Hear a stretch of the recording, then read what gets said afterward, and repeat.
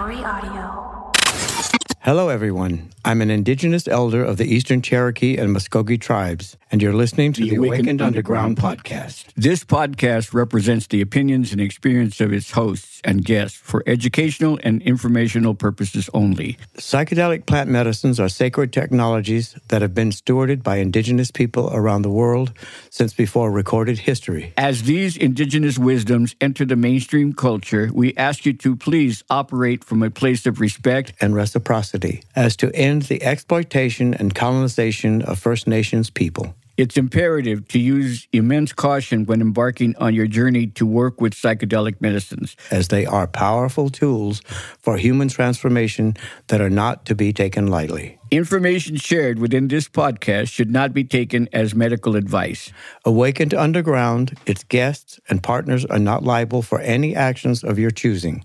With that said, we trust you will make responsible and ethical choices under your own free will. What's up, gang? I'm your host, Cody Blue, and this episode's called Healing Stigma. This is your brain on drugs. This is your brain on drugs. America's public enemy number one. To a new and dangerous area, the use of hallucinogens. Bad trip, a bummer, a freak out, even a flip out. Don't let drugs ruin your future. Both call it not a war on drugs, but a war on consciousness. You are now entering the Awakened Underground podcast.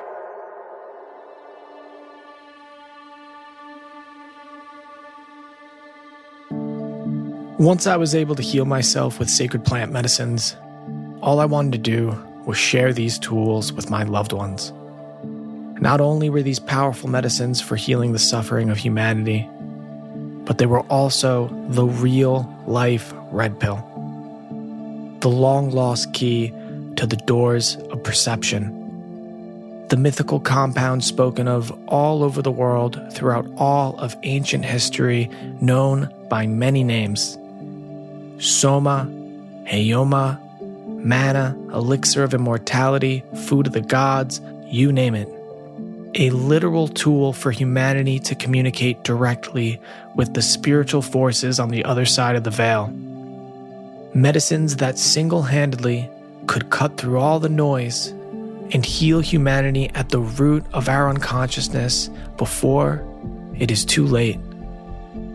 When I first shared my experiences with my loved ones, most of them trusted me enough to take me at my word and step into the fire themselves. But many others had reservations, my father being one of them.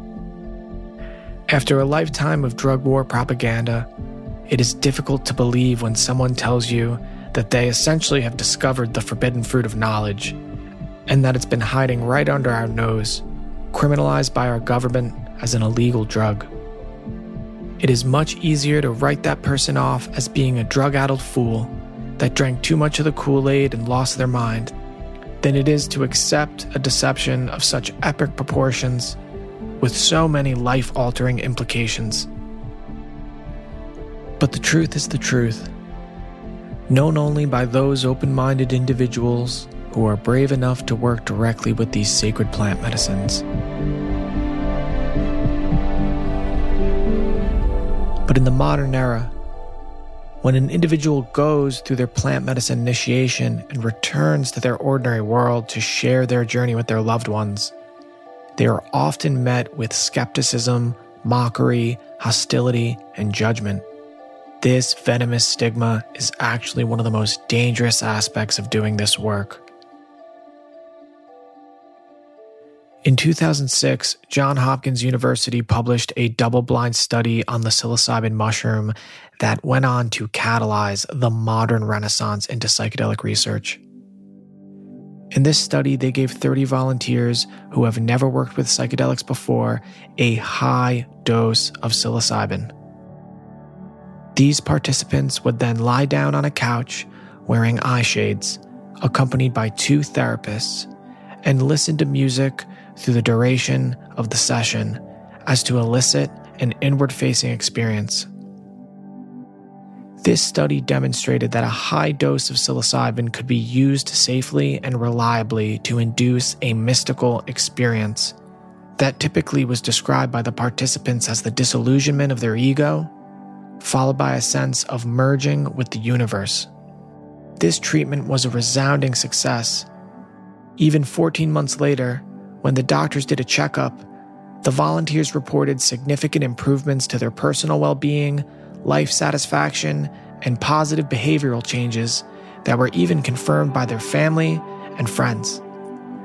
But the most incredible part of the results reported were that the participants ranked their psilocybin experience as one of the most meaningful in their entire lives, comparable to the birth of a first child or the death of a parent.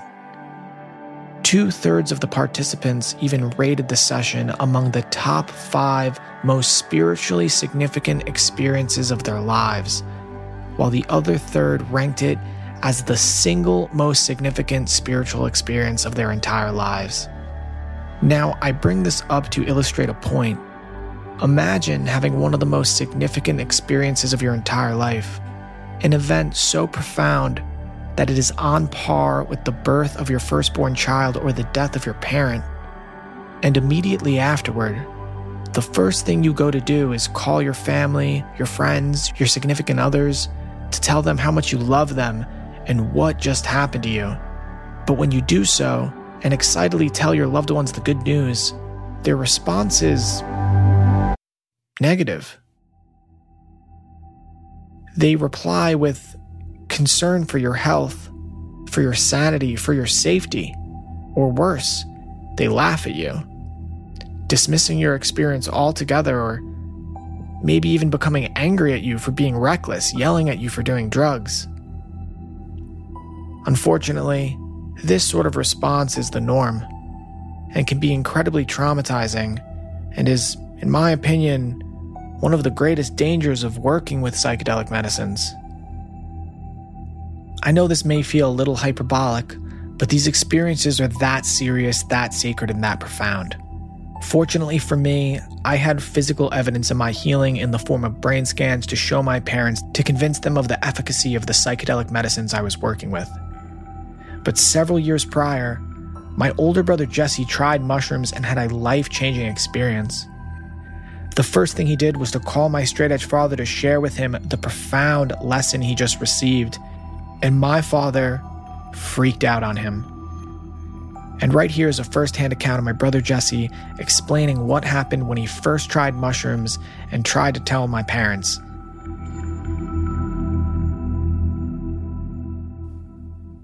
I consider myself an intellectual.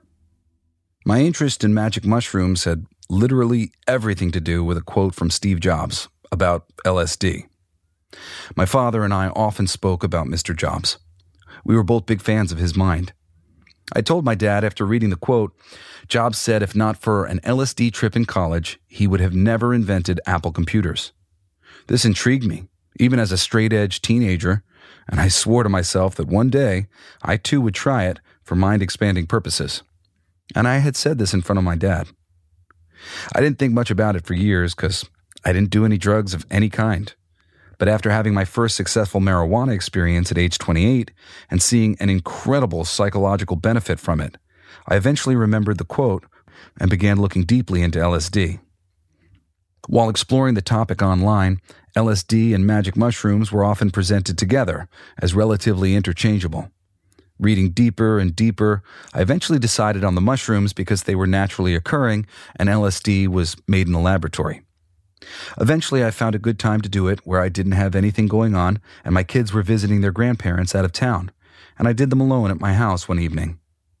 To say that the experience was totally life-changing is an understatement. I cannot properly expand upon just how much they changed my mind about so many things in an instant. My brother Cody had only recently revealed to me that he felt I was generally kind of ungrateful, that I didn't appear to view my life as a blessing, but was hyper-focused upon everything that I felt had gone wrong. At the time, I told him he was mistaken. I was grateful for this and that and this other thing, and generally rattled off a short but important list of things I felt grateful for. When the mushrooms kicked in, I had about 3 major realizations in a split second. 1, Cody was right. I was ungrateful. The way I was looking at things was backwards. I'd allowed a small mountain of things that I could count to overtake the infinity of great things and the possibility for more great things in my heart and mind. I was hyper-focused on the less than, but in an instant, I saw that the more than was infinitely greater. 2, I saw that this perspective had affected my view of my parents most of all, and I retroactively appreciated them and everything they'd ever done for me. I was filled with love, and I realized immediately just how much I loved and appreciated them, and that I'd allowed a traumatized perspective to overtake my feelings about them both, until it was the only thing I could see. 3, this was a healing, mind-blowing experience that I wished everyone could have, and I was livid that our American leadership had deemed to make these substances illegal when I now knew from personal experience that they could literally help every person on the planet. I basically became a full-blown plant advocate in less than a second. If this could help me heal my relationship with my family, how many other people could be helped? And how many people had not been helped because bureaucratic idiots were standing in the way? I was smart enough to know that what had just happened to me was perhaps the most profound experience I'd ever had, and that it would likely be the same for anyone, which I would confirm a week later when I convinced one of my much older, lifelong straight-edge best friends to do them too, and he essentially had the same experience that I had. I was going to share my new knowledge with everyone, and of course, first, my mom and dad, who I'd come to realize I had infinitely more love for than my comparatively tiny list of complaints. The next day, I went to call my parents. I'm pretty sure the first person I called was my mother. I decided, I feel fucking great, better than I've ever felt in my life. There's nothing to be ashamed of, I thought. We've got to erase this stigma, and I'm brave enough to start that process. I know what smart looks like, and this is literally the smartest thing I've ever done for myself. But I did not take enough time to explain to her what I had learned from the experience, and when I asked her if she would be willing to do mushrooms with me sometime, she laughed. This laugh really triggered me. I felt stupid, and I was disappointed that I called her first. I thought I should have called my intellectual father first. Surely he would understand, seeing as we had spoken about Steve Jobs' praise of LSD years earlier, and that was my inspiration for trying them in the first place. Now, full disclosure, my mother has since claimed that she didn't mean to make me feel stupid. It was just very funny to her that her son would call her and from her perspective ask her to do drugs with him. She was straight edge and really had no idea about any of these things at the time. And I was so excited I didn't exactly spend a lot of time with my explanation of the thing. So it was sort of shocking, and she felt the need to laugh. Today, I understand this better. But at the time, I was very disappointed and felt very judged. So now I call my father. I think I gave my father a slightly better lead-in, playing off the Steve Jobs thing and our conversation from my teenage years. But the chat did not go the way I thought it would. My father was clearly triggered by me suggesting that he take a drug. I'd never been yelled at by him like that before. Obviously, he'd yelled at me plenty of times as my father, but this wasn't that. In my mind, I was calling both my parents to tell them just how much I love them. I was calling to apologize to them for so many years of so many feelings I had, and to explain to them how I'd been given the gift of a beautiful new perspective, and how healing I believed it would be for our relationship, for us to trip together. I thought surely this purity I felt towards them would be sensed, and they would see this great change in me, and perhaps this could even go deeper, and we could truly heal our relationship utilizing these powerful plant teachers. As excited as I was making that first phone call, I was equally devastated that the stigma imposed upon these plants by society had prevented the most important people in my life from practically seeing the massive positive effect working with the mushrooms had on me. I felt judged, like someone who injects heroin or does any other illicit party drug. I felt like they now viewed me as less than I had been. Years later, my father would eventually apologize to me, and I did get a number of opportunities to explain to them all the gratitude that I had received from the experience, how much love for them I truly had, and that I was connected with it on that day thanks to a psychedelic mushroom experience. In closing, I'd wanted tattoos my entire life and never gotten any out of fear I might get something that I hated. Within a few weeks of that first trip, I found an artist I was comfortable with, and I received my very first tattoo, a phoenix around my wrist. On the opposite side of the phoenix's body, I tattooed the words, "Thank you," so I would never forget that day and how grateful I had become in that moment. To this day, living gratefully is the most important thing I try to do in my life, and I thank psilocybin mushrooms for waking me up to this gratitude. But my parents' initial reaction to my use of plant medicine left a scar just as deep as that tattoo, and it's been a struggle to not view myself as some sort of enlightenment addict ever since. But I press on, knowing what I know and trying to communicate the truth better than I did that first time.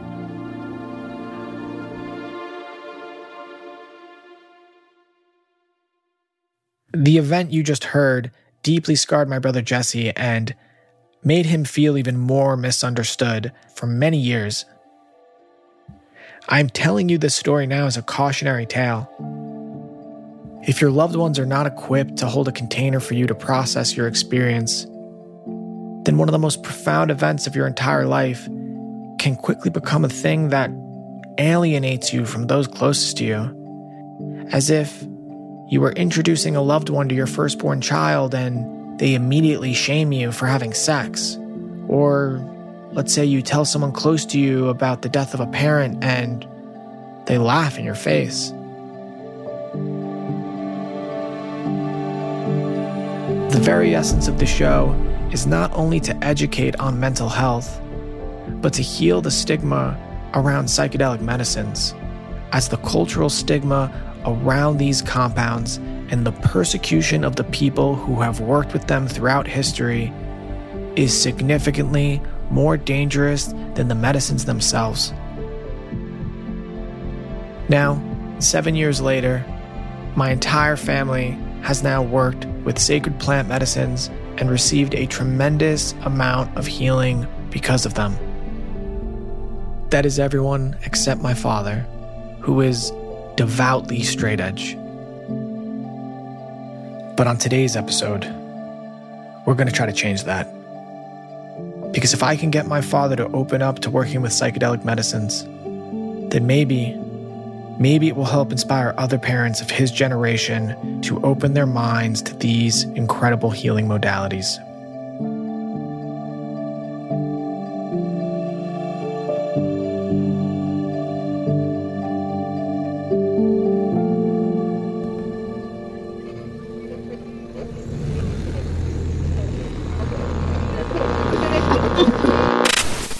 This is stigma at its worst. The common people, they lump substances like LSD and mushrooms with actual bad drugs that'll probably ruin your life, like heroin and meth. And when people truly understand that mental illnesses aren't choices, then it reduces stigma, and reducing stigma will save lives. And we can't really blame people for this because they were raised in a schooling system that tells them all drugs are bad and to never do drugs. They're probably brought up in a religion that tells them not to do drugs. They're also most likely raised by their parents that tell them not to do drugs. This is stigma that discriminates. It's in the media, it's in the words we use, and it's in our attitudes. Nothing is going to be more powerful than people like you and me having these experiences, integrating them, changing our lives for the better, and then contributing that change to psychedelics. And we all have to do our part to make it okay to talk about, to seek treatment, and to restore the peace and the health and the dignity and the hope for the millions of people who suffer. So people are looking for solutions outside the mainstream. On the first episode of The Awakened Underground, we had a few members of my family on the show to discuss how psychedelic medicines have healed us and positively influenced our lives. My father explained how he has been straight edge all of his life, but has become an advocate for psychedelic medicines after seeing physical evidence of our family's healing, working with sacred plants. After the conversation on the first episode, my dad even agreed to sit down with one of his personal doctors who he respects very much and discuss the benefits of psychedelic medicines to see if they could potentially have a positive impact on his life too. On today's episode, we are sitting down with my father and his personal doctor, the incredible Dr. Abhinav Gautam, or as we know him, Dr. Abhi. Dr. Abhi is a brilliant young doctor who has revolutionized his field of medicine with the invention of his breakthrough treatment called Relief. With his cutting-edge technology, he travels around the world treating top athletes, artists, and industry leaders in their fields. Dr. G is also a musician, entrepreneur, inventor, and psychedelic medicine advocate. Dr. Abhi will be joining us to sit down with my father, Dee Snider. And for those of you who don't know my father, he is a multi-platinum recording artist, best known for being the lead singer and songwriter of the 80s rock band Twisted Sister. But in addition to that, he is also an iconic figure in the fight against censorship over the decades and an absolutely badass father. The Awakened Underground Podcast.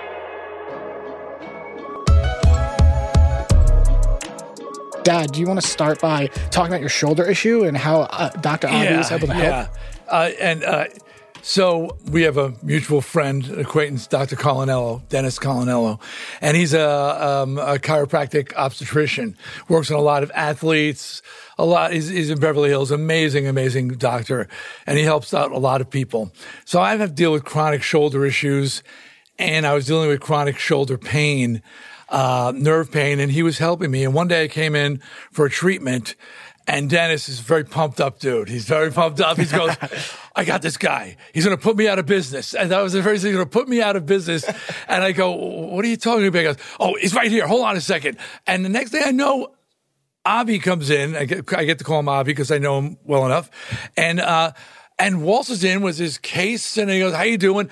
And I'm like, and without even like really asking me, he just sort of said, he's going to fix you. And he starts his treatment, this unique treatment with his sonogram. Is that a sonogram? Yes. Right. Use and injections. And he's explaining, and he'll explain it much better what he's doing. And I'm just sort of like stunned. I had chronic radiating pain coming out of my shoulders. And as before I could even say, I'm not sure about doing this. It was like someone stuck a joint in my mouth, he goes, okay, now move your arm. And it's gone. And explains that he was dissolving nerves that were connected to muscle tissue through the fascia. And he'll explain it much better. But it was almost overwhelming to walk in with chronic discomfort and radiating pain, and just within, I was there for 15 minutes and feeling better. And, the joke was, I can't throw the horns because it hurts. Exactly. It's not supposed to hurt. And he goes, well, go ahead, throw the horns. I'm like, hey, that's I can throw the horns. I'm good. And what exactly did you do to him? Because up until this point, you were cutting back on your performances because you couldn't raise your arm. Even more so beyond the discomfort, because it wasn't like, debilitating pain. It was just pain, discomfort all the time. And it was just making me feel older. It was making me feel that I didn't have any more, I shouldn't be doing this anymore. Why am I, shouldn't hurt when you throw in the metal horns. That was the joke I would make, but it was psychologically wearing on me. And that's, so part of what he does, besides actually removing the pain, is mentally it frees you up, because you kind of beat yourself up when you have chronic pain. So yeah, as Dee was saying, he was suffering with basically something akin to chronic wear and tear. And I'll use an analogy of, let's say, an instrument like a vintage guitar, right? After you played a Stratocaster for 30, 40 years, you got to get it tuned up by the luthier, right? I mean, you got to change the strings, you got to probably change out the pickups, et cetera, just the maintenance, right? Right. And what I feel modern medicine has been lacking is this holistic approach of looking at the body and mind in a connected fashion. As you were saying, the physical problems that you were dealing with, we're sending these signals to your mind, so chronic pain, a way I like to think about it is pain is like the fire alarm going off, let's say in your condominium building. So as soon as the fire alarm goes off, it's so unpleasant that anybody in there wants to figure out why it's going off or turn it off or leave immediately, right? So if we think about pain as that fire alarm, now just imagine what would happen if you couldn't leave and you had to hear that alarm for a month, a year, 5 years, etc. It would change you. It would change your hearing, right? It would just change everything about you, right? And the thing about pain is that it doesn't just affect the person; it affects everybody that they're, that next ring of their network. So their spouse, their children, the people that they work with, they're close with, because it's affecting their reality and they're resonating or vibrating in a different way. Right. Well, what did you do to him exactly? Sure. I mean, chronic pain is something that millions upon millions of people deal with. And I think you're right to talk about how this has implications for how people relate to others in the world and live in the world. And if we can treat this chronic pain condition, we're going to start seeing a much different, society and culture as a result of it. So what did you do to him to liberate his joint pain exactly? So, what I kind of discovered about 4 years ago now was, there's a layer of tissue in the body, and we, for the sake of this, let's just call it the loose connective tissue, and we can use another word, fascia, right? So the fascia, there's a layer of tissue that's in between your skin and the muscle, right? This in-between layer, right? So what we know is that I'm an MD, an anesthesiologist. So that school of medicine, a medical doctorate, is only about 250 years old. And it's based off of dissecting dead people, right? So our understanding of the human body is based off of dissecting deceased people, understanding, okay, this is what this looks like. Let me draw it, et cetera, et cetera. You start compiling a knowledge library, right? And then you start to see that there's a schema that exists. So Gray's Anatomy is the atlas, one of the major tissue atlases and anatomy atlases. That's why the show was named that, right? But basically, the layer that I started seeing was affected was this layer that when a person passes, what's called rigor mortis, when the body stiffens, that stiffening causes a dissolution or a destruction of this tissue layer, right? So why is that important? Because when your father, when Dee was dealing with this pain, right now people are looking at it like, well, it's either your joint is the problem, or it's your muscle. If it's your nerve, then they only determine that if the other two are not, if it's not obvious. Well, if we do an MRI on your pops and there's no obvious structural damage to his rotator cuff, and there's no, obvious horrible arthritis, then most people, 80% of people, like Pareto's principle, don't have something so obviously wrong with them that the surgeon's like, okay, we got to fix this immediately. Right. You know what I mean? So for the vast majority of people, I started to feel that we were looking in the wrong place. And this was really born out of, invention is usually born out of necessity, and as human beings, we're all the same. We're all singular. It doesn't matter about our race, our gender, et cetera. We functionally are all these divine beings. So if I could help myself and kind of further my understanding of myself and my own suffering, then I thought, maybe there's a pattern here that exists that I can apply to other people's. Were you dealing with chronic pain? Yeah. Being an athlete my whole life. And it's what's interesting about what you said was whenever somebody has an injury, trauma, et cetera, the body itself has memory, right? The body if you get hit by a car or you get shot or something, whatever, you fall off your skateboard, whatever, right? Your body has a memory associated with that event. It's like it crystallizes that trauma in time.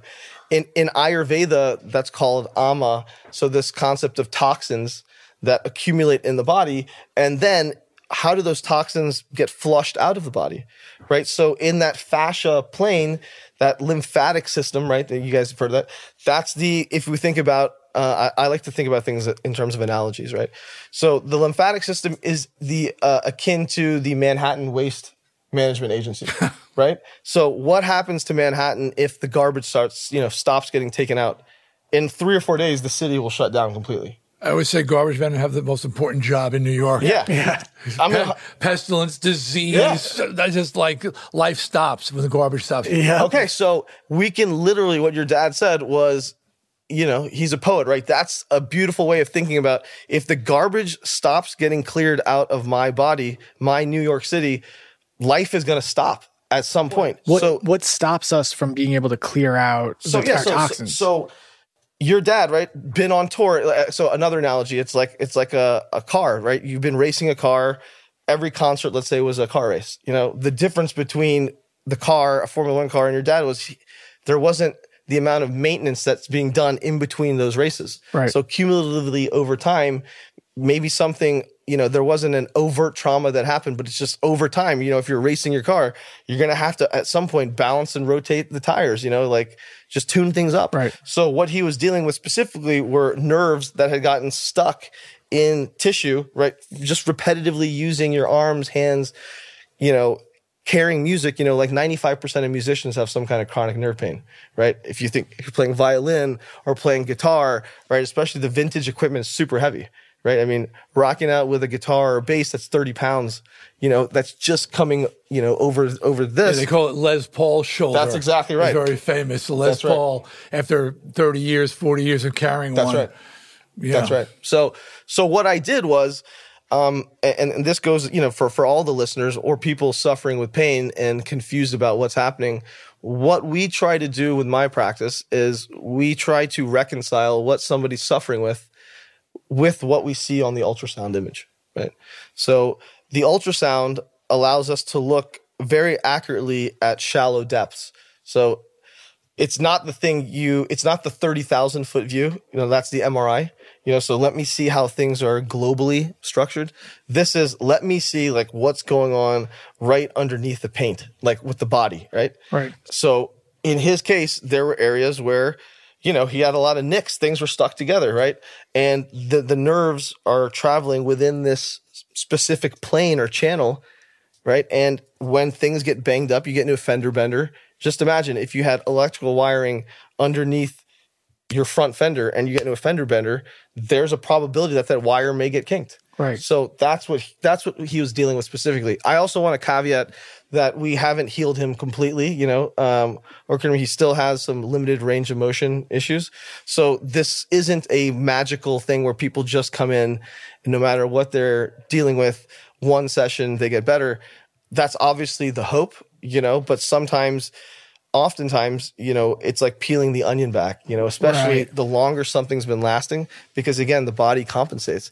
So if you have a Les Paul shoulder, right, your shoulders are going to be off. So just like a car, right, if the tires are not balanced properly, you're going to have uneven wear on both of them. So we start peeling back the onion and seeing, okay, well, we took care of the nerves.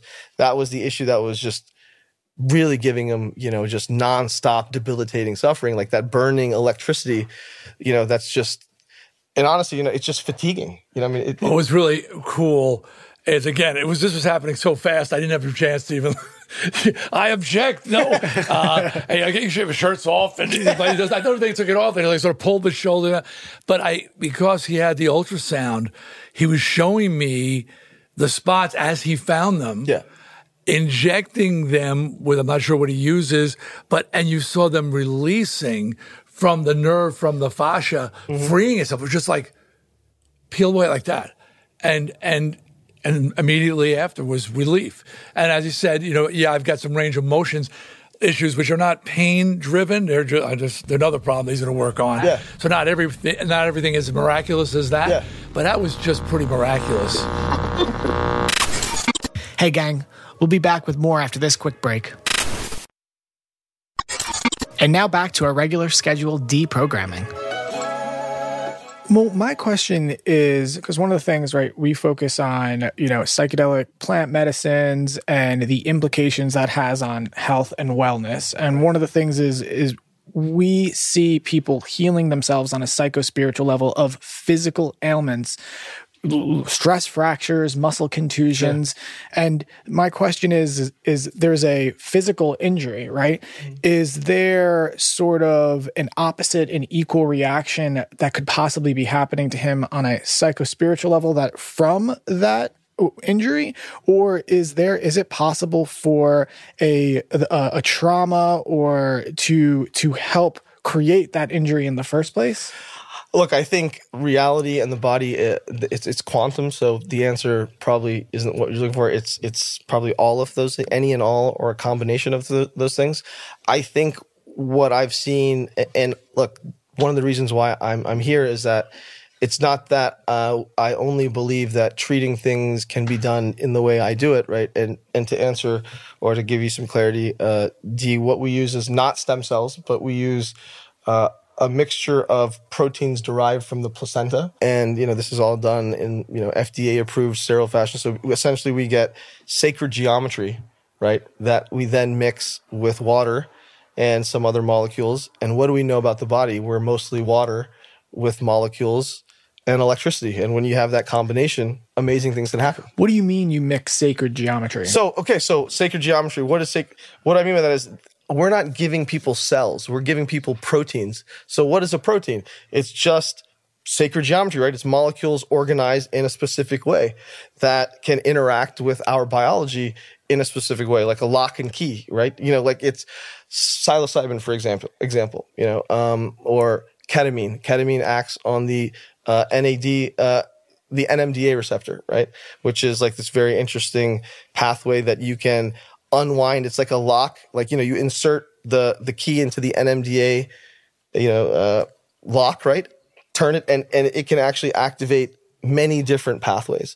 Cannabis is the same thing, right? So we all come from something that we don't understand yet, right? But we're all made of the same stuff, whether it's inanimate objects, plants, animals, etc., right? We're all composed of the same building blocks, right? So how we interact with these building blocks and leverage them to alter our biology is what I think now we need to be looking at, and we need to be inspired from nature, right? So I think the approach we all believe in, at least to some degree, is that nature is a better source than man in terms of creating something, right? You've got millions of years of R&D with nature. Specifically with the placental stuff, right? We're leveraging, every woman has this incredible power inside of them to cultivate life. I mean, every human on earth is proof of that. Right. So if what we're doing with my therapy is we're trying to trick the body by creating a local tissue environment that mimics the womb rather than, the biology that you typically see outside of the womb, which is why we're able to we're able to create situations where we kickstart the body's own regenerative ability. Right. Are you able to, all right, you treated his pain, but there's still some mobility issues.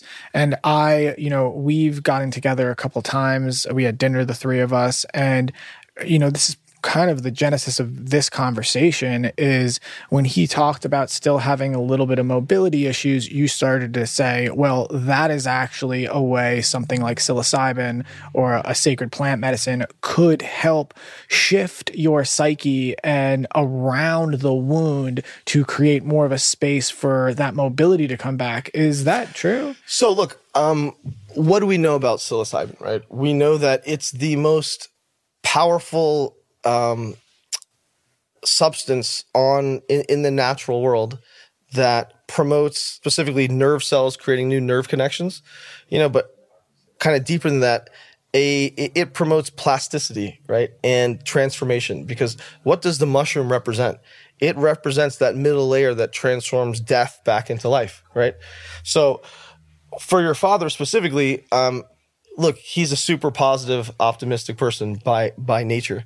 So if you already are like that, then you may not, and I'm not saying he wouldn't, but he may not get the same bang for his buck with the silo, right? As somebody who, due to injury, let's say he had fucking given up, right? He quit music. He's like, I'm done. Like, I can't do this. I can't I can't, I can't live like this. My arms are just hurting nonstop, Like, I feel like when those kinds of negative loops start to get created where the mind and body start to get real negative in concert, that's one of the situations where psilocybin and other plant medicines are extremely powerful, in basically kickstarting that mental rewiring, like I used it to fight off, or kind of remodel, let's call it professional depression. I'm a really creative person, started and sold several companies.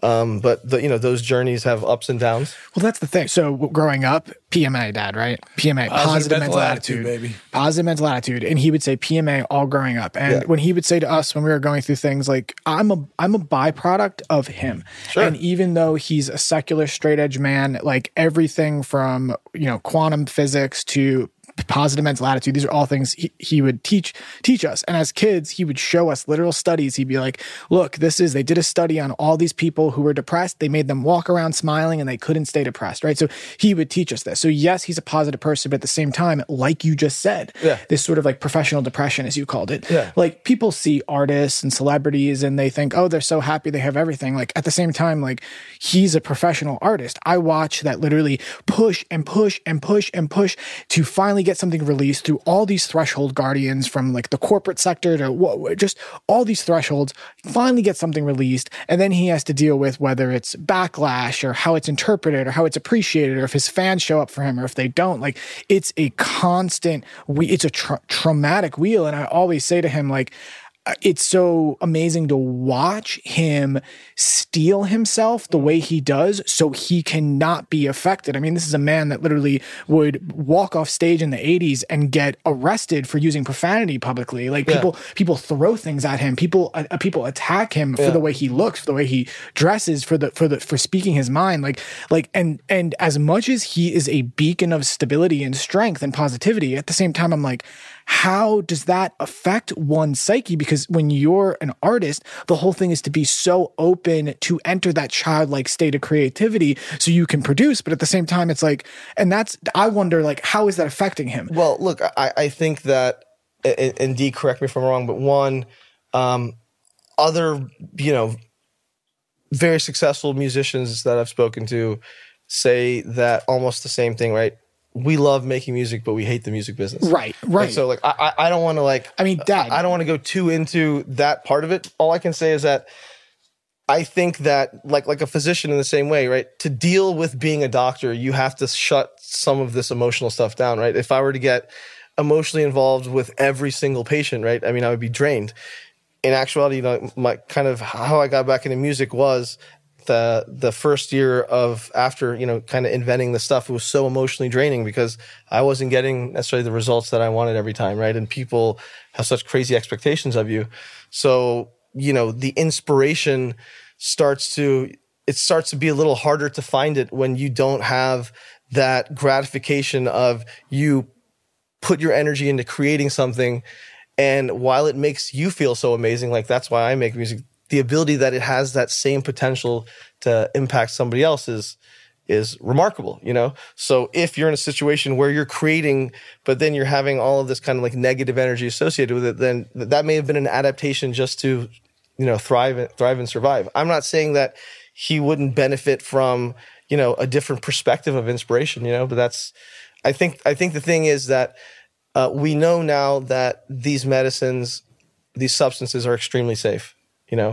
Particularly if you do them in a responsible way. Right. Are you suggesting that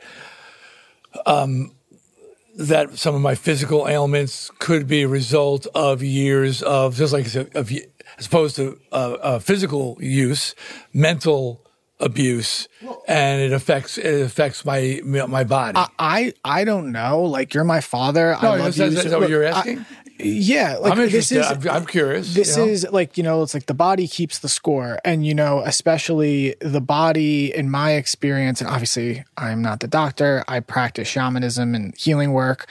It will, your spirit will do whatever it takes to get you to pay attention what is nagging at the core, what's unhealthy. So if you're a physical person, it will take away something. If your throat, having an infection of the throat, it's to get you to go inward. I don't know. I just was curious if trauma does store in the body. 100% it does. It does? 100%. I mean, when I've done work on myself, other patients, an example, like if sometimes if you have a surgical wound, when they close up that incision, you can get like that incision over time can get like stuck, right? Like socked in, just all that tissue gets adhesed to itself. So, I mean, I've had several patients that had these really big surgeries, problems that were stemming from, abnormalities in the tissue integrity due to that incision, right, and the reapproximation of it. So when I went in, I mean, they were literally like letting out. I mean, they were reliving that trauma going through the first time. I've had countless experiences when I'm working on myself, and when my partner, Dr. Amy Kamat, has done some procedures on me where I relive the trauma, right, the injury. Right. So 100% it does. Like I don't know, I don't know your father's. Like all of the extent of his injuries. I can just say that, I'm particularly a fan of psilocybin because what I see it potentially is if you look at the structure of the mycelium network, it mirrors the structure of neurons, like the neural tissue, like 1-to-1, basically. The same way neurons are connected, the mycelium divide, right? There's, as an organism or its own, I think its own phylum, right? Like it's half plant, half animal. It's a very mysterious thing, and without them, just like without the New York City waste management, the earth would be overrun by garbage. Right. I'm just curious, because here's the thing, Dad, he's a fucking rock and roll. So everything's like middle fingers in the air, and it's just like, I don't fucking care. And there's them and then there's us and let's fucking go. Like who wants to throw down? And yeah, it boxes, keeps those people at bay, but it also keeps things in. So that's my curiosity is yes, you were able to treat the shoulder, but is there a way where something like psilocybin or psychedelic can treat potentially the root of the issue to create sort of like kind of coming at it from two different ways? So look, I can't speak for your dad, but I can share some personal experiences. So I had, without going into it in too much detail, right, a lot of childhood trauma, like physical, mental stuff, right, that I was really unaware of because it happened really young.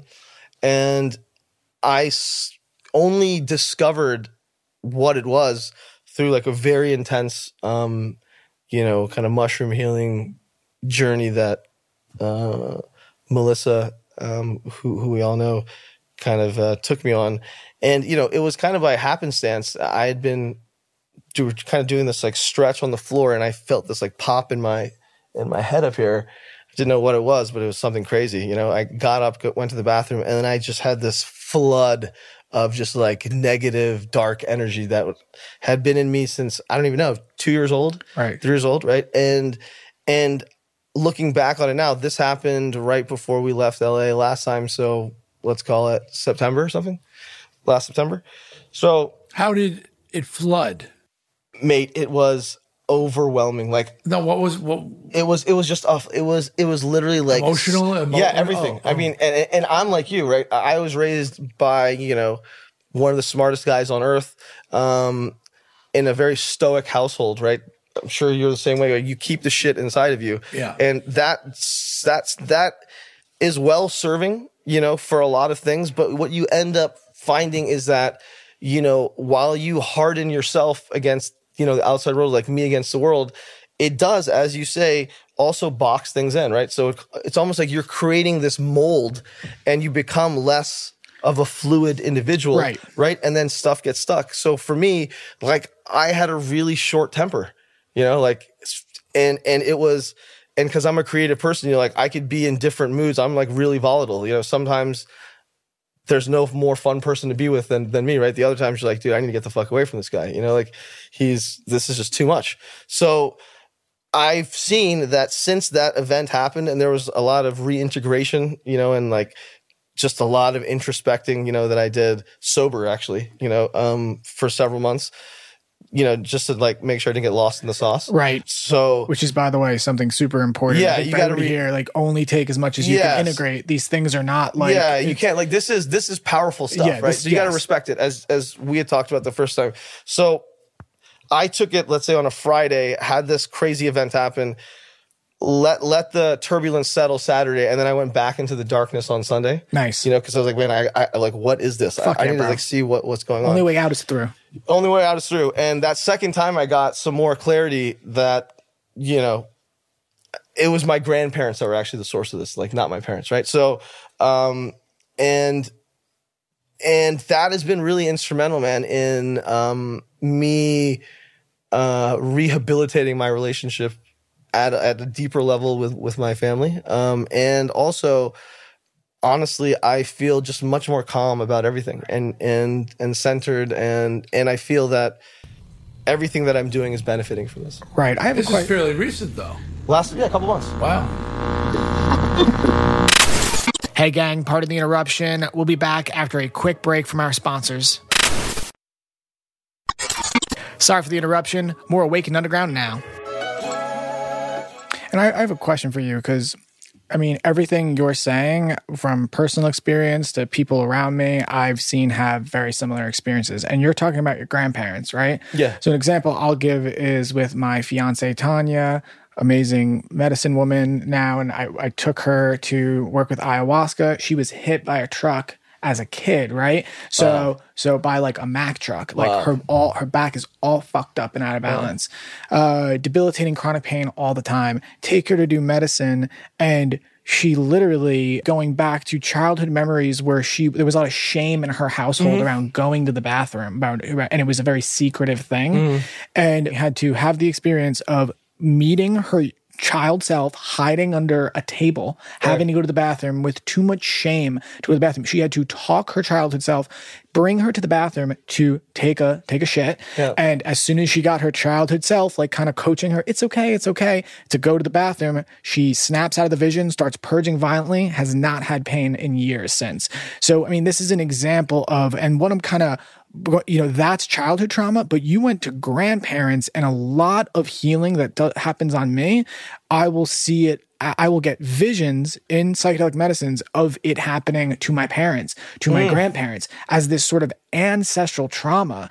And I mean, which I don't really have the answers, but it makes me think that sort of trauma is genetically passed on. And through the epigenetic model, we can sort of morph that trauma that's kind of built into those genes. I mean, I don't know if this is... So look, the epigenetics you're talking about, 100%. What is epigenetics? So epigenetics is basically the concept of your genes are adapting in real time. Got it. What I was referring to with my grandparents was more the source of why it happened was from them, not my parents. So it wasn't like I wasn't reliving something they went through. It was figuring out that it wasn't my parents that were the root of whatever I was upset about. It was them, and it wasn't what they were doing. I'll just go into it because people will probably. I mean, I think this vulnerability opens so basically, people up to this. This happens in Asian countries, in Germany a lot also, where left-handed people aren't allowed to be left-handed. Oh yeah. So they force you to be right-handed. Right. Yeah, that was in the I think my sister was left-handed, and they forced her to be right-handed because it was a disadvantage. Yeah. There was no left-handed scissors, left-handed anything. Left-handed school, left-handed desk at school. Yeah. So it was just they felt it would be a handicap for them to be left-handed. Wow. So what happens there, right, is that if you're naturally going for something with your left hand, right, it's like that energy is like, I'm going to pick up the pencil here or whatever, right? And somebody is physically preventing you from doing that or whatever the case may be, basically trying to like override your natural intuition and that natural circuit of, I want to pick up the guitar pick with my left hand, right? but that's not good. Abi, you're bad. Like, pick it up with the right hand, you know? So I feel, right, and I can only speak for myself, it hardwired this, like, kind of like self-doubt mixed with, I became like two different people, and I was like fighting against myself, like, for a lot of my life. This is really interesting, though, talking about creativity and having shame and doubt and being programmed away from your creativity. Because the interesting thing is when people have a mystical experience and you're interfacing with this source consciousness, it is flowing, it is always moving, it is turning from geometrical shapes to portals to faces, all these things, and it is creative consciousness. All spiritual blockages are creative blockages. Our natural predisposition is as creative beings. So every single shame and doubt and fear around being creative, being that creative channel, being like God or whatever the fuck you want to call it. An inner child, whatever you want to call it. Exactly. And it's crazy, for you to talk about this. I don't like to say the words crazy. It's amazing for you to talk about that personal wound that culture or society or imposed upon you. I mean, Dad, this is it resonates with me because this is something that happened to you as far as you not being supported as a child, being a creative being. This was defiant. And Avi's talking about his grandparents. They weren't evil. No, not at all. They were trying to help him. Absolutely. Yes. My parents trying to stop me from being a musician. They were trying to protect me from disappointment and heartbreak. They grew up during the Depression, and they said dreams don't come true. They said it to me, dreams don't come true. The only way you get anywhere is blood, sweat, and tears and hard work. And they were right about those things, except dreams can come true if you use that blood, sweat, and tears towards your dreams. Yeah, exactly. But they weren't, I realized I was, we're not going to take it. It was dedicated to my dad. But at the same time, I realized now he was trying to protect me. Mm-hmm. Right. They were trying to protect Abi, but damaging him at the same time and while doing it. This goes into a bit more into the woo side of things, but it's fascinating because we're talking about all trauma and disease is connected to repression. And to be able to, first off, an incredibly enlightened vantage point you have to say they were just trying to protect us.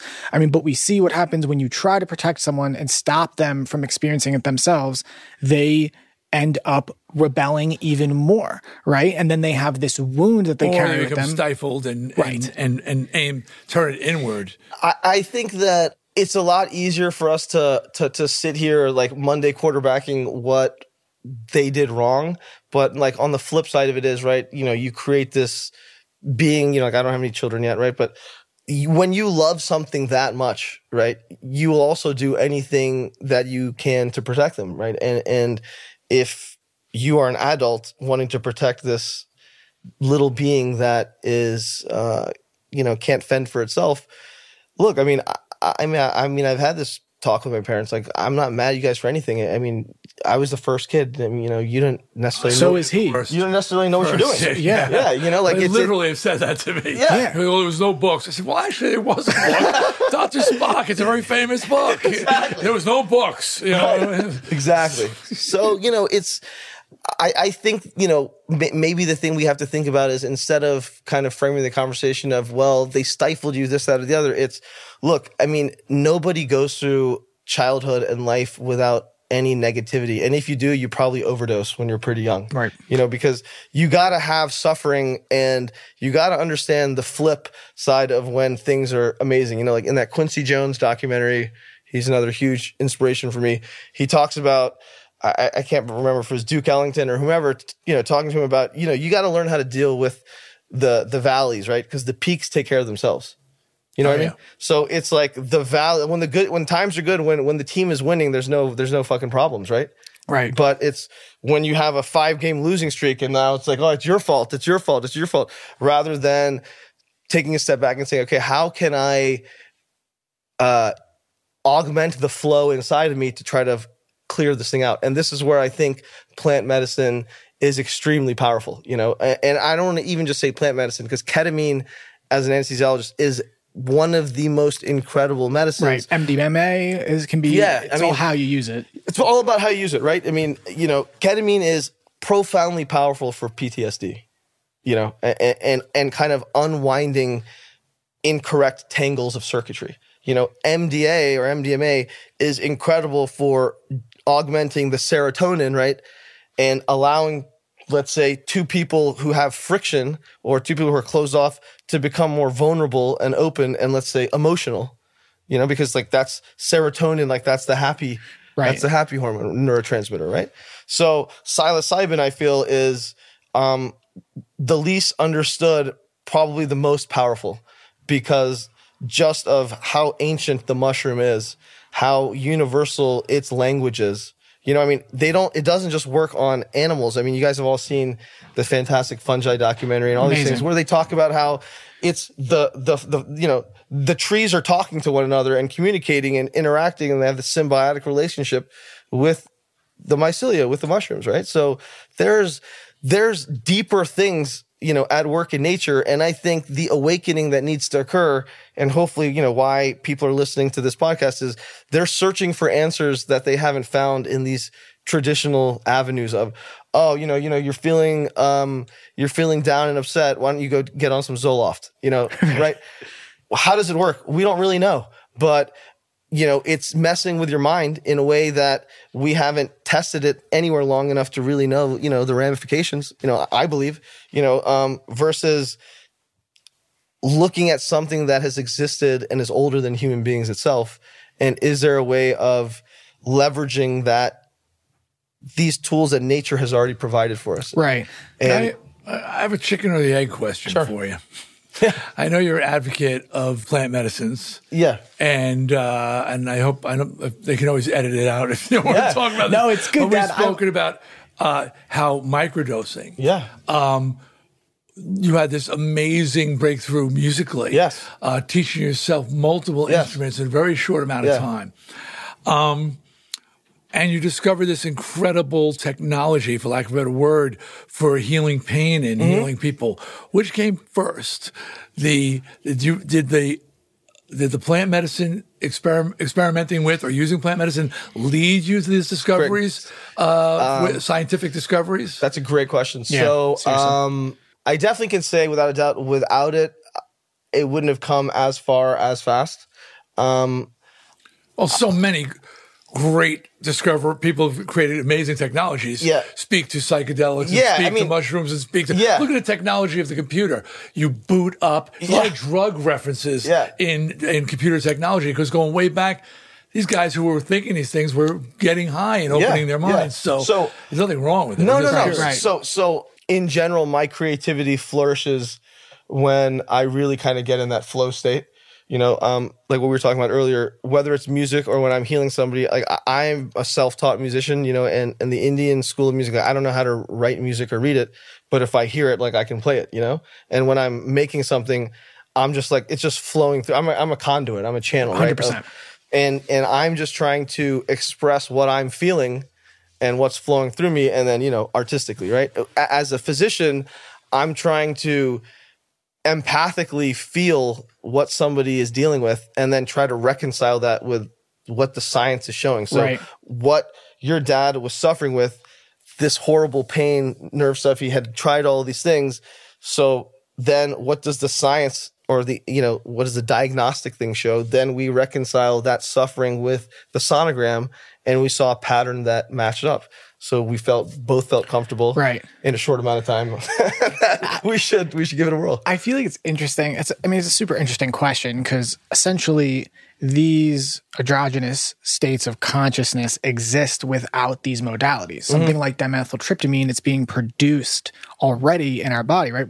We make it when we dream, when we die, and when we're born, right? So you're artificially simulating or stimulating these glands so you can put yourself in these flow states. To say something came from yourself, came through a dream, or it came when I, pushed these buttons. I mean, you're stimulating a flow state. You can, when you start creating, you get into a channeled state where you're creating faster than your thoughts. You're sort of ahead of it, as opposed to being under these sort of cultural programming that stifles creativity and genius, So, I mean, like, it's not like we're taking outside chemicals. We're just stimulating these new chemicals. I'm digressing a little bit. I mean, there's something I want to circle back to because this is really interesting to me to have you talk about sort of like the way you were raised, to hear you talk about the way you were raised, like very rare opportunity to have such a vulnerable, honest conversation. You transmuted what maybe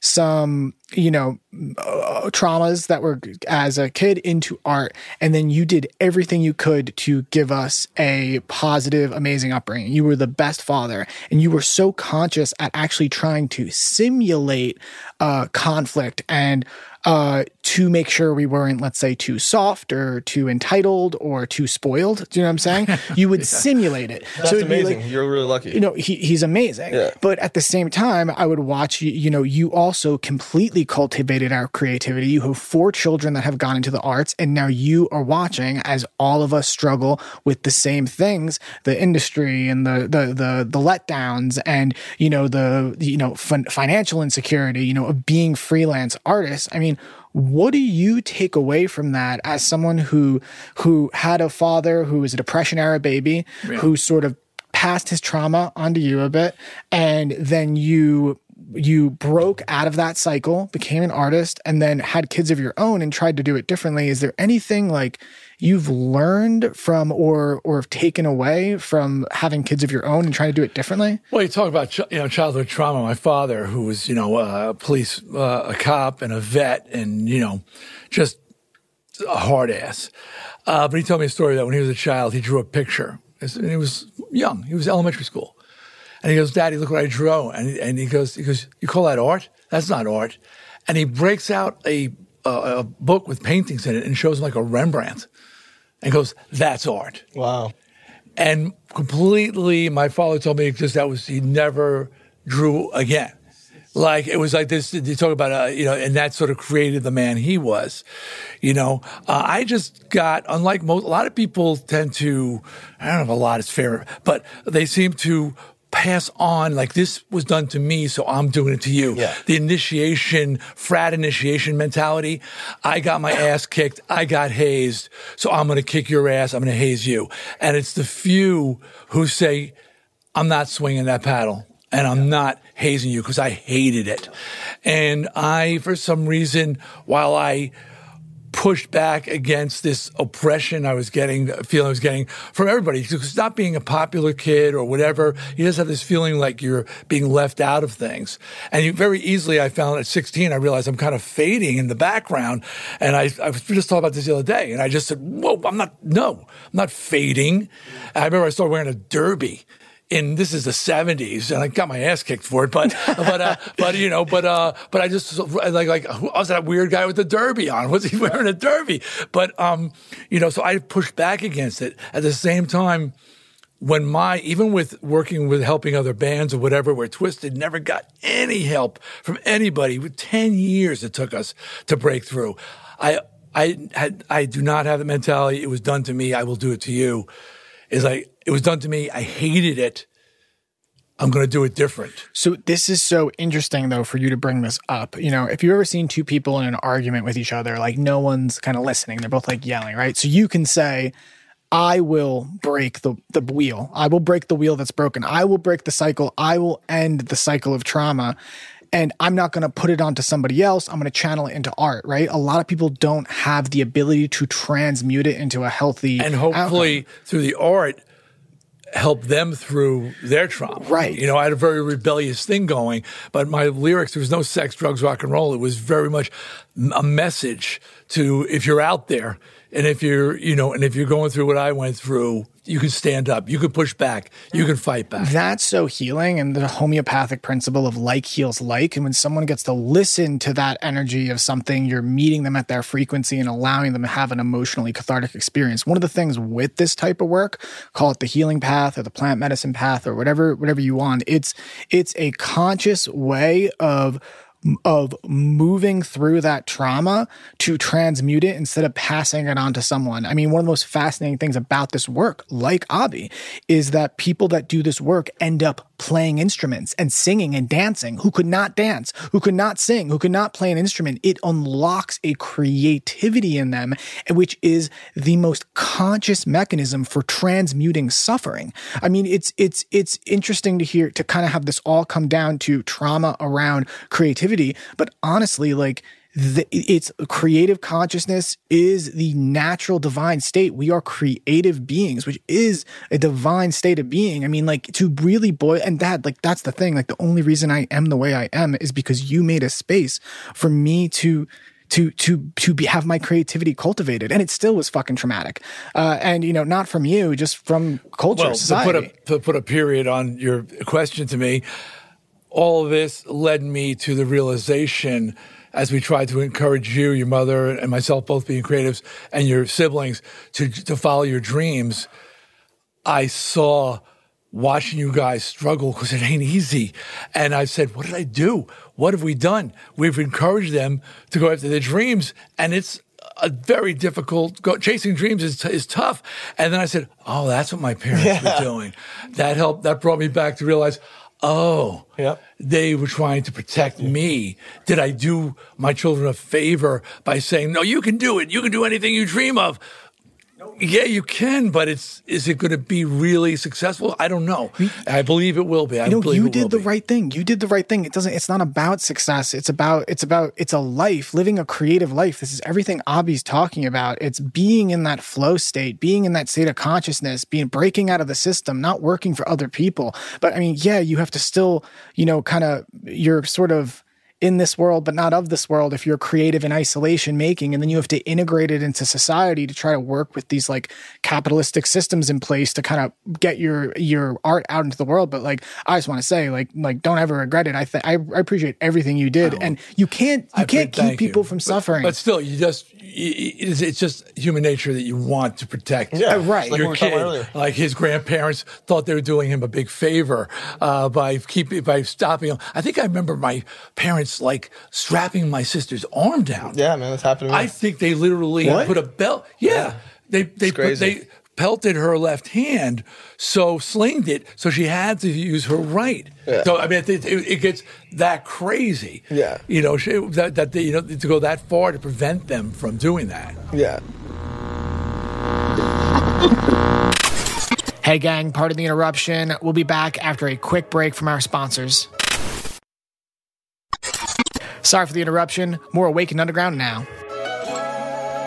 I got a question for Avi, since I think this is at the root of having him here. So you're a believer in plant medicines, in using them. And I use the wrong word. I don't know what the best word is. Yeah, working with them. Working with them. That's the right word for it. And I've heard, and I'm an observer. As you know, I'm in the Matrix. I'm a rock star. Yeah. Got a really good-looking wife and a lot of money, and I'm happy. So I don't want to get unplugged. We made a point of that. Tell us how you really feel. Previous show. I don't want to know the truth if it involves. Now it comes out. Come here. Follow the white rabbit. Follow the white rabbit. But I've been told that, like, when we had the show with Mom and Shy, that spirituality and ayahuasca and plant medicines can actually physically heal. They said physically heal. You believe in plant medicines, but you also use your creative technologies to not use plants, but physically fix the body. Where's the balance between that? Sure. Great question. So I think that anything is possible, right? So, like, you said with Tanya, she had some incredible both physical and mental benefits from those sessions. So I don't want to say that one is better than the other. I can just say from my own experience that one is more easier to control and precise for fixing certain things. Like, no offense, right? But if some shaman told me, like, hey, I can fix your shoulder pain by you take this, I'd be like, you're full of shit. Like, maybe you can, but you really don't know that you can. You know, you're just rolling the dice. You know what I mean? Like right, when you come to my office, targeted. like I know I can fix you, right? Because like I'm delivering it like this cosmic stuff right to you. What I can't do is put a syringe inside your brain, right? So there is massive benefit to both sides of like what I do as a doctor is peripheral work. You know, like I'm not going inside of people's psyche. I'm not able to, maybe trauma gets unlocked and reversed by removing some scar tissue, but maybe it doesn't. You know, Right. like I think that in general, people just need to be more open, right, to the non-official narrative and treatment modalities, you know, and you know, to your comment about unplugging from this amazing matrix, you know. No. Well, listen. You got a pretty good matrix. Yeah, too. I've seen it. I got an awesome one. You know, like I actually funny. Amy I was gonna actually do Bufo with Melissa, and Amy was like, "Well, what if you like lose your mojo? Like, we can't have that happen. Like, you never know." And I was like, yeah, maybe you're right. Like, maybe I don't need to do it right now. I'm not saying that would have happened, but what could be interesting for you is, right, rather than fully plug out of the matrix, it's like, well, what happens if I just micro take a little bit? Because the whole concept of microdosing is that you don't feel anything. It's not like you take a smaller amount and you have a smaller trip. You basically take an amount that almost it's like working on the background. It's like in music, it's like a noise gate. Right, you want to gate a channel to remove some of that baseline distortion that's coming, that's maybe making your guitar or your voice signal the fidelity to be a little less. I'm not saying that would happen, but that's an analogy I would use. Let's say if you want to pique your curiosity a little bit. So you're basically saying you believe it's a balance between the two. Yeah, I mean that the technology and the plant medicines working together synergistically, and even some of the stuff you're injecting is it's all natural. Yeah, it's all natural. So, that I'm just not putting words in your mouth, but to you, that's kind of like the best middle ground. Yeah, look, I mean, finding a balance between the two. For sure. Like, let's say somebody comes in with a physical ailment.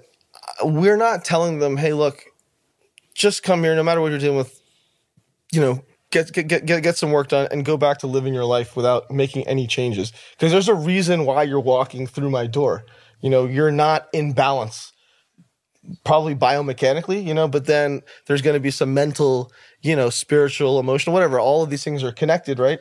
So I think that maybe to rephrase your question, when we're dealing with suffering, particularly of the variety that's chronic or long lasting, we have to be very aware and with intention, not just try to fix the physical thing, right? But also be aware and open, like, well, maybe there's some other stuff that's been a byproduct of the fire alarm going off. You know, maybe there was an actual fire. Maybe there's like some smoke damage on the roof. You know what I mean? Like I was thinking it was interesting that you talked about from your pain and your discomfort radiating outward and affecting the people around you. It's not just within your own body, your own self. It's how it's affecting your loved ones and the people you work with and the people you interact with throughout the day. They're all affected by it. I never thought about that. And this is something so interesting because they've done studies now and they find that people who meditate, not only are they reducing their stress, they reduce the stress of people in a certain proximity to them. And the same goes for trauma and pain. I mean, so that's an incredible point, right? And I think what you're getting to at the core, which is so beautiful, is this concept of vibration. Right? 100%. It's all frequency and vibration. It's all frequency and vibration. So whatever your state is, that you're vibrating. It's like a guitar string. You know, high E string, really high tone, right? Really high pitch, right? Way tighter tension. You know, the low E string, the exact opposite. You know, so like, what is your tone? You know, like what is that resting tone? Meditation brings that tone, that tension, decreases it, right? And to kind of circle back to something we were talking about earlier, like, you know, being of Indian heritage, this beautiful mystical tradition of meditation and yoga, right? I feel that's like a natural way to biohack, right? 100%. And maybe if you were a rishi and you went off into the caves and meditated for 10 years, whatever, some amount of time, you could profoundly change your biology, right? I believe that being a monk in today's society isn't that great of an accomplishment. Like, it's not hard to get peace in the mountains in the Himalayas when there's nothing around you. Right, right. To achieve that same level of clarity in LA that's a whole different animal, you know? So most people don't have the life situation to kind of check out, run away, whatever, disconnect, and just retreat somewhere that's super serene. It's rather like, how do you equip yourself to make wherever you are, transform it into, That's so interesting because Cody's turning me on to meditation. I'm up to 10 minutes. Nice, Dad. I'm trying, but I'm getting there. But you said, it's my dad. You said that you often try to meditate on a subway or in public, so to teach your mind to turn off when it's noisy. You said you're not always in the perfect environment, and you've got to be able to center yourself and meditate even when it's pandemonium. Right. I try to practice like non-reaction, to be like unflinching. Exactly what he's saying. 100%. It's easy to do it up in the Himalayas, not so easy in downtown LA. Look, first off, this conversation is so dope. You guys are so rad. Real quick before we go, I would like to simulate in these last 5-10 minutes. I want to simulate, psychedelics and plant medicines are not illegal, but they are being decriminalized, right? Yeah. And one day you will be able to go to your doctor, like Dr. G right here, and you'll be able to say, hey, like, I have this problem, this problem, this problem. And is there perhaps a benefit to taking a plant medicine? Dad, is there anything in particular outside of your shoulder that you experience where you'd be curious if Dr. Abi could comment on? Absolutely. Yeah. I mean, look, this is something I tell you. George Carlin had a great quote, and I'm paraphrasing, but he said, the goal in life is not to cross the finish line clean and perfectly intact with not a spot or a nick on you. You should slide into the finish line battered, bruised, and broken because you did something. You lived. We're not here to go through life unscathed. So I've got I've got my scars, and I've got my injuries, and we've talked about my shoulders and limited range of motion. And as I get older, I become fearful of memory loss. Really, and it's a funny thing because I know. And my wife, I wonder if my wife will remember, I made my wife and her brother, Vinny, swear they tell people when I was older, I always forgot everything.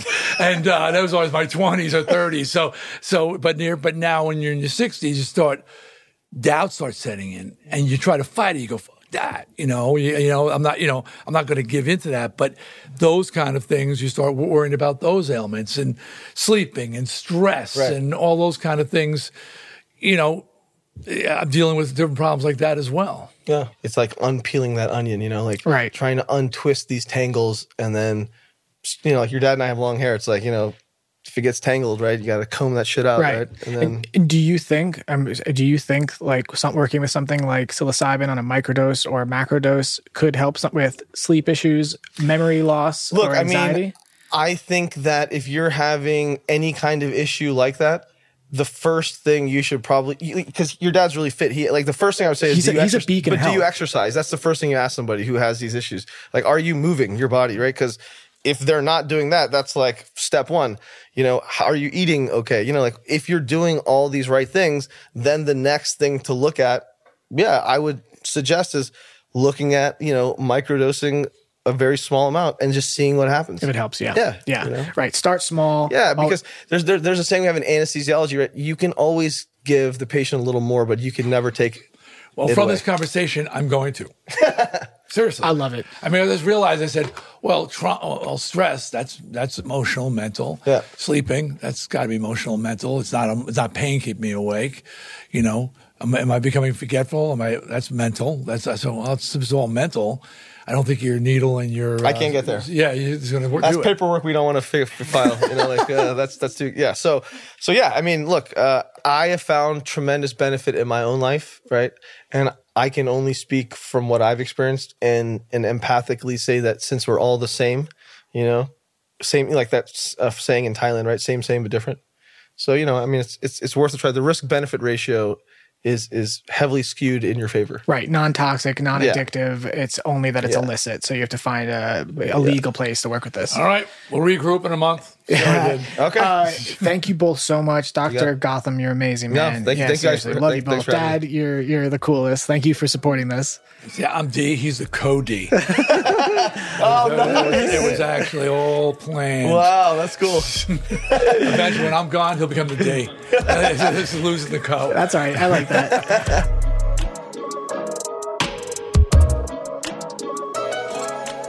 What's up, gang? Thank you for hanging with us for so long. So the interview you just heard was actually recorded 2 months ago. And since then, my dad has agreed to experiment with a microdose formula of psilocybin mushrooms. Every other day, he's been taking 100 to 200 milligrams of psilocybin mushrooms with the intention of improving his anxiety and his memory loss. He's out of the country, so the quality is not going to be very good, but we're going to check in on him, see how he's doing, how he's feeling, and if these psychedelic medicines have been able to help him with the maladies he's been experiencing.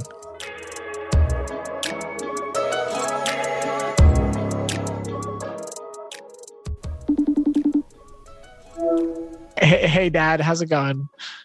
It's going great, Cody. We're in Sicily, really enjoying our lives, about to embark on a week-long motorcycle tour of the coastline of Sicily, which is kind of a dream come true. I appreciate you hopping on with me real quick. I just wanted to connect real quick with you because we're about to release our last episode, and I wanted to find out how you're... Congratulations, by the way. Thank you. Really proud of your show, but also the reaction it's had was great. Thanks, man. It's been our show, and it would not be the same without you. And I mean, that's what I wanted to kind of come in after, having you come in and talk to Abby and coming on the first episode. We've had you on a microdose regimen for a couple months. Just want to find out, how are you feeling? How has it been? Could you give us just sort of like a report to kind of share with everyone? Absolutely. I know I had expressed to you that I had been feeling, I can't even explain it, that I was just not feeling right for several months. And it was a heightened anxiety level. Suzette, I mean, maybe you guys noticed as well, but I was dealing with a higher level of forgetfulness and just generally just not feeling myself and not feeling good in general, not in pain or suffering anyway, but just not feeling right. And this went on for months. And, I'm not an active participant in the medicines that you guys are involved with. But after just dealing with this for several months with no real answers. And by the way, I went to doctors and had things checked out just to see if maybe there was something wrong with my heart. I mean, I'm in my 60s now and, whatever. And I was checked out 100% fine. It really was a malaise, for lack of a better word. And you guys suggested, you and Tanya suggested, and Mom and pretty much everybody in the family, that I try microdosing mushrooms. And of course, I had my, knee-jerk, defensive reaction to the idea of taking some sort of a hallucinogen. And you guys assured me that I would not experience any of that.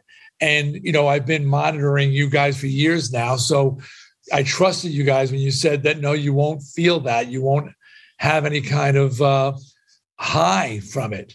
This will be something that works in the background and affects you. So I started on a regimen recommended by you and by Tanya. Monday, Wednesday, Friday, take a little capsule, took away my regular vitamins. You guys told me, Mom said, make sure you say your intentions, which are very simple. I want to feel normal. So here I'm taking a medicine plant to feel normal, mushrooms, psychedelics to feel normal, which goes completely against the way I was raised, the way I was perceived. But I felt nothing as far as any kind of change in mental state, as far as feeling high or feeling out of it or feeling cloudy or stoned, any of the things that I would have connected to the idea of taking mushrooms. So that was the first thing I noticed. Okay. I mean, I trusted you guys, but this was a big step for me. And, and I was not feeling any kind of negative effect from taking it. Cut to a couple months in, I don't know how long ago or how many of those things you gave me, but I follow the regimen, Monday through Friday. And I feel better. I feel normal. My anxiety level is suppressed. It is, I'm very, I say I'm not anxious, but I've got a lot going on. That's a normal part of a person who's got a busy schedule, whatever. But it wasn't, it felt like it was choking me off before. There's no way I can describe it. Felt like it was all the way up here. Like I just couldn't get my breath. And that is gone. And the general malaise that I was feeling, that's just not feeling right, not feeling like myself. I remember that's just for months, going on months, I was feeling that way. It was very disheartening to me to not feel good for months on end and not know why. That's gone. And, your mother is the best person to bear witness, but she attests that the memory problems or issues I was having have lessened and are better. And my memory is noticeably better. You notice yourself when you don't remember things, but there's another level of memory loss where you don't even realize that you're not remembering things. Right. And that's the kicker is she says that's much better. So bravo, mushrooms, and bravo, thank you guys, because I can't attest anything else after several months of and I wasn't happy either because I was feeling this choked off, this feeling of that I just wasn't feel right. And I feel back to normal. Wow. That's amazing. Thank you for trusting us to, experiment with them. I'm glad it's working, and I'm happy to hear the memory stuff. Obviously, I know that these medicines can help with diseases related to cognitive decline, specifically memory loss, dementia, and Alzheimer's. I'm so happy because now it's a tool in your toolbox. Now it's something you can reach for if you ever have those symptoms of cognitive decline or anxiety. And it doesn't have to be an always thing. I don't know how much, if you've been taking it for a couple of months, it's good actually for you to actually take a month or two off, actually. That was a question for you. First of all, the trust that I had in you guys was hard fought on your part and earned. Watching, observing, I spoke on your first show about the fact that I was not a participant, but as an observer, I could not deny the effects I saw and the way it helped people, the way it affected people. And as I also said on the first show, how your brother Jesse was the first to experiment with that, with mushrooms, called me up to tell me I needed to take them. And I literally blew up at him, and I was really upset that he would even suggest that. That was few years ago. Many years ago, because I remember that was on Long Island. So that's 7 years ago now. Yeah. And, during that time, what I've seen got me to a place where I was willing to try it, because I was kind of at a loss. And I still at a loss of the why. But I guess the why doesn't really matter as long as I'm feeling better. But that was going to be my question, how long do I do it? Is this a constant? Is this an addition to my normal supplements that I take all the time? Or you just said I should take a couple months off? Yeah, you should, as advised by the medicine men and women that we work with. Many of them are former nurses or doctors who have left sort of like the traditional model of medicine and moved into this sort of space around these psychedelic plant medicines. They advise that you take off for about a month or two. It's really up to you, but it's okay to take it again. It's not toxic. It's not addictive. It's not going to hurt you. You're taking such a mild dose. It's truly a medicine. And all I know is, Code, here's the bottom line. I feel great. I feel much better. I'm in Sicily right now, about to embark on a 7-day motorcycle tour. Outside, Mount Etna is erupting. We are watching a volcano outside our hotel with lava flowing down a mountain, and I feel great. So I say mission accomplished. Mission accomplished. Amazing. I thank you for trusting me, and thank you for trusting all of us to like experiment. I think you're our guinea pig, Mom. Good job. If you can hear me. You know, I just want to say something for We're on TV. I'm resting my head on your mom's breast. That's okay. I'm pretty sure the style is pretty vulnerable and casual. What's really amazing is that somebody like D, who doesn't want to go in the rabbit hole, is that he takes this with his nightly vitamins, and, you know, it's building his brain. And if you could get the average Joe to take it like a vitamin and view it like a vitamin, that is like the ultimate gain, you know, and that's the key, because elderly people, I hate to put ourselves in that category, but we are, you know, if you could change the narrative to say it's like a vitamin, and I have noticed like a big difference in his memory, and that is like, that's amazing, you know, and if you could change the narrative on, you know, people our age to say, take a mushroom and it will help heal your brain. That's great, you know, and that's medicine. That's what it is. What the strange woman is saying is true. My memory is, I'm not sure. Who are you? What are you doing in my room?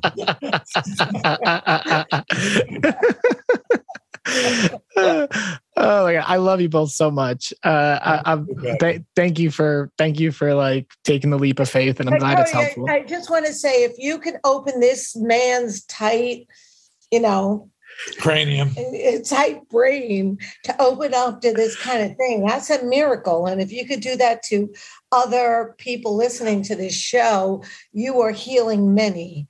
And I'm so proud of you. And you know, thank you. She's going to start crying again. I'm going to cry a lot listening to your show. She's very crying. I do. Well, I mean, what do you? Oh, I love you both so much. Thank you for like creating. I don't know. Give me a life where I can supporting me. It was fun creating you, Cody. It was one of the best nights. I'm going to do a little more creating after we get off this show. God, I'm glad. Well, I actually have one more. I have one more question, because, you know, like anxiety is good. It's good to help with that. But have you felt like your relationship has been stronger at all? Is it just normal, you know, as far as the relationship goes? We've got a really good relationship. They're pretty amazing. Yeah, it's but, you pretty know, blessed. From an outside point of view, looking, you know, observing him, he's definitely not as anxiety driven. And there was a period, which Cody, you're aware of, that he was very intense and agitated. And he's got a lot going on, and he's definitely way chiller. So thank you for that, Cody. That's the thing. I think when you're like a patriarch of a household, you're taking care of everyone, you have all these jobs, all these things to shuffle. You know, I think it's just, you know, we can tend to run on that fuel. It's almost that adrenalized state, that go energy. Working with the substance on a microdose level and seeing that there's no visible disorientation. Right. Yeah. What did that change? Which is, I think, what people are like myself are most afraid of. It's going to, you know, make me cloudy. It's going to make me feel stoned. It's going to make me confused, whatever. Yeah. So none of that. Okay. Do you feel like at least some of the concerns of like, this stuff's going to make me lose my mind? Do you feel like that subsided a little bit in just working with it at a low level and seeing it's virtually 100%? Like I said, there was zero, you know, there was definitely trepidation taking that first, you know, capsule. You know, again, you guys I'd built trust in you guys. So, you know, but still, you know, raised with a certain mentality. Dude, I remember having something on my wall. Okay. That's on my wall. It was an ad in a newspaper, and it said, "This what acid will do to your children." And it had an outline of a child's face. And on the bottom, it had eyes, nose, mouth, and like ears. And it was cut them out. And then it told you where to glue them. And one eye was like up here. And then it was like the mouth was over here. And the nose was here. And an eye was here. Dude, and I had it hanging on my wall in my room. It was like, you know, not that I believed it. It was like, this is crazy. This is the government's telling you, like, if you do psychedelics, your babies are going to be deformed and monsters. Right. You know, this was so But this was like the program. I mean, I'm the generation that was hiding under a desk in case of nuclear attack. Okay, so it was like, all right, we're going to have just in case we get bombed, under your desks. Like, yeah, okay, I'm safe now because there's a thin piece of metal and wood above my head. Thank God for our government. Anyway, so again, finally taking that first, one, I wasn't shaking or anything, but at the same time, I go, all right, well, here it goes. And, how am I going to feel? And, then, okay, I feel fine. And then the subsequent ones, next 2 days later, nothing. Then it was, okay, cool. Now it's just, like I said, part of my vitamin pill pack on Monday, Wednesday, and Friday. And so all that trepidation was gone and all those concerns and fears. And then ultimately realizing I was feeling what I had hoped I would feel better. That was my intention. Hope I feel better, and I felt better. So my intention came true. That's so funny. Do you still have that poster? I want it. No, I had it on my wall. If I just remembered it just talking to you, I said, yeah, there was this thing like you, and it was like the craziest picture with like eyes where ears were and stuff. It was really messed up. I think scare tactics, man. Scare tactics. It's crazy, man. It's crazy. Like the programming is deep. I say to the other parents who might be watching this was a hard fought, just talking and realize it was 8 years, I mean, that's 8 years since that confrontation with Jesse about when he called me about mushrooms, and that's a long time. And so, and I watched and got to this point. I say to others watching, don't take so long. Okay, D took 8 years. Let's take it under advisement from him, and maybe we'll give it a couple of years, and then we'll dive in because you could be feeling a lot better. This is an amazing medicine. My coming way is there was no danger in it, and taking a small dose and seeing for yourself how does this affect me. You're not going to see the changes, mind you. The changes took weeks before I noticed that the issues I was having, that the mushrooms were helping me. Amazing. Okay. Well, I love you, Dad. I'll let you get to go hang with Mom. Get to that. I love you. Thank you for everything. Give Mom my love. I'll talk to you later. That's our show. Thank you for listening to the Awaken Underground podcast. We appreciate your time, attention, and support. Please be sure to hit the subscribe button. The Awaken Underground is a production of Cavalry Audio in association with iHeartRadio. The Awaken Underground is created and hosted by Cody Blue, directed by Tanya Dahl, produced by Cody Blue and Jeff Apple, executive produced by Dana Berdetti and Keegan Rosenberger, co-executive produced by Jason Seagraves and Brandon Morgan, and a very special thanks to Danielle Delaretto, Eric Klein, Alexander Chinisi, Armand Zaidi, David Grillo of Thank You Plant Medicine, our teachers, First Nations people, our ancestors, our families, and these sacred plants. Before you go, we have a special treat as Dr. Abi just released an album called Blessed on Apple Music that is inspired by his work with the psilocybin mushroom. He goes under the moniker Abanov, and we wanted to share with you one of his tracks right now. We hope you enjoy it.